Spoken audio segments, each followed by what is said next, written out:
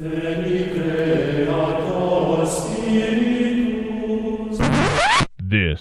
is a popular podcast. Do not be afraid. Welcome to Popular History, a library of Catholic knowledge and insights brought to you daily.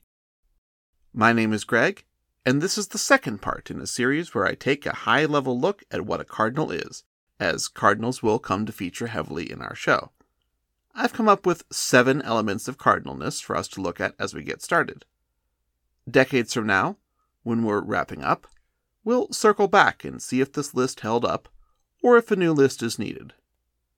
The second element of cardinalness I came up with is continuity. Yesterday, I played up the newness of a new pope, the result of the cardinal's most famous duty.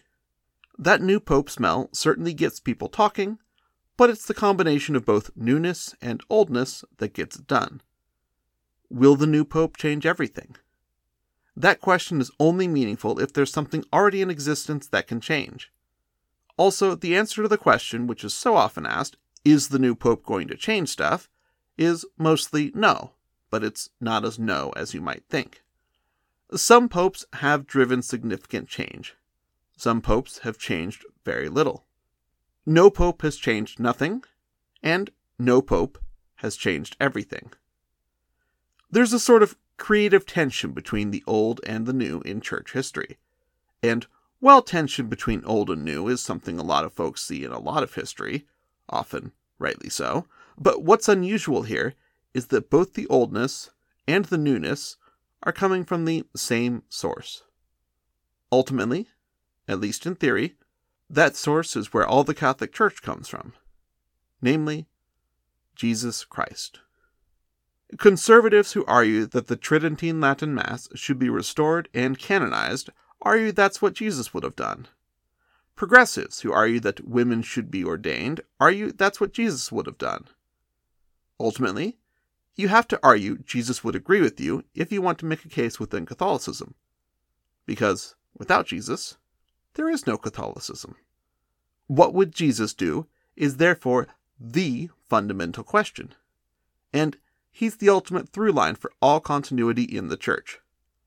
But as we've been explaining on the popular history side of things, Jesus was undeniably a combination of old and new. It was Jesus who chased the moneylenders out of the temple with a whip he made himself, a favorite of those who like the idea of calling for revolution in the name of Christ. And it was also Jesus who told us to be perfect, as his heavenly Father is perfect, which is a favorite of rigorists. Now's as good a time as any to note that I personally have a bit of both rigorist and revolutionary in me. As I noted in my first introduction to popular history years ago, I don't naturally have a conservative bone in my body, but I also accept all the Catholic Church teaches. So those who agree with the conservative aspects of that teaching can find some comfort there. That's enough for today. I'm sure tomorrow will be a banger as we look at cardinal element number 3, exile. Thank you for listening. God bless you all.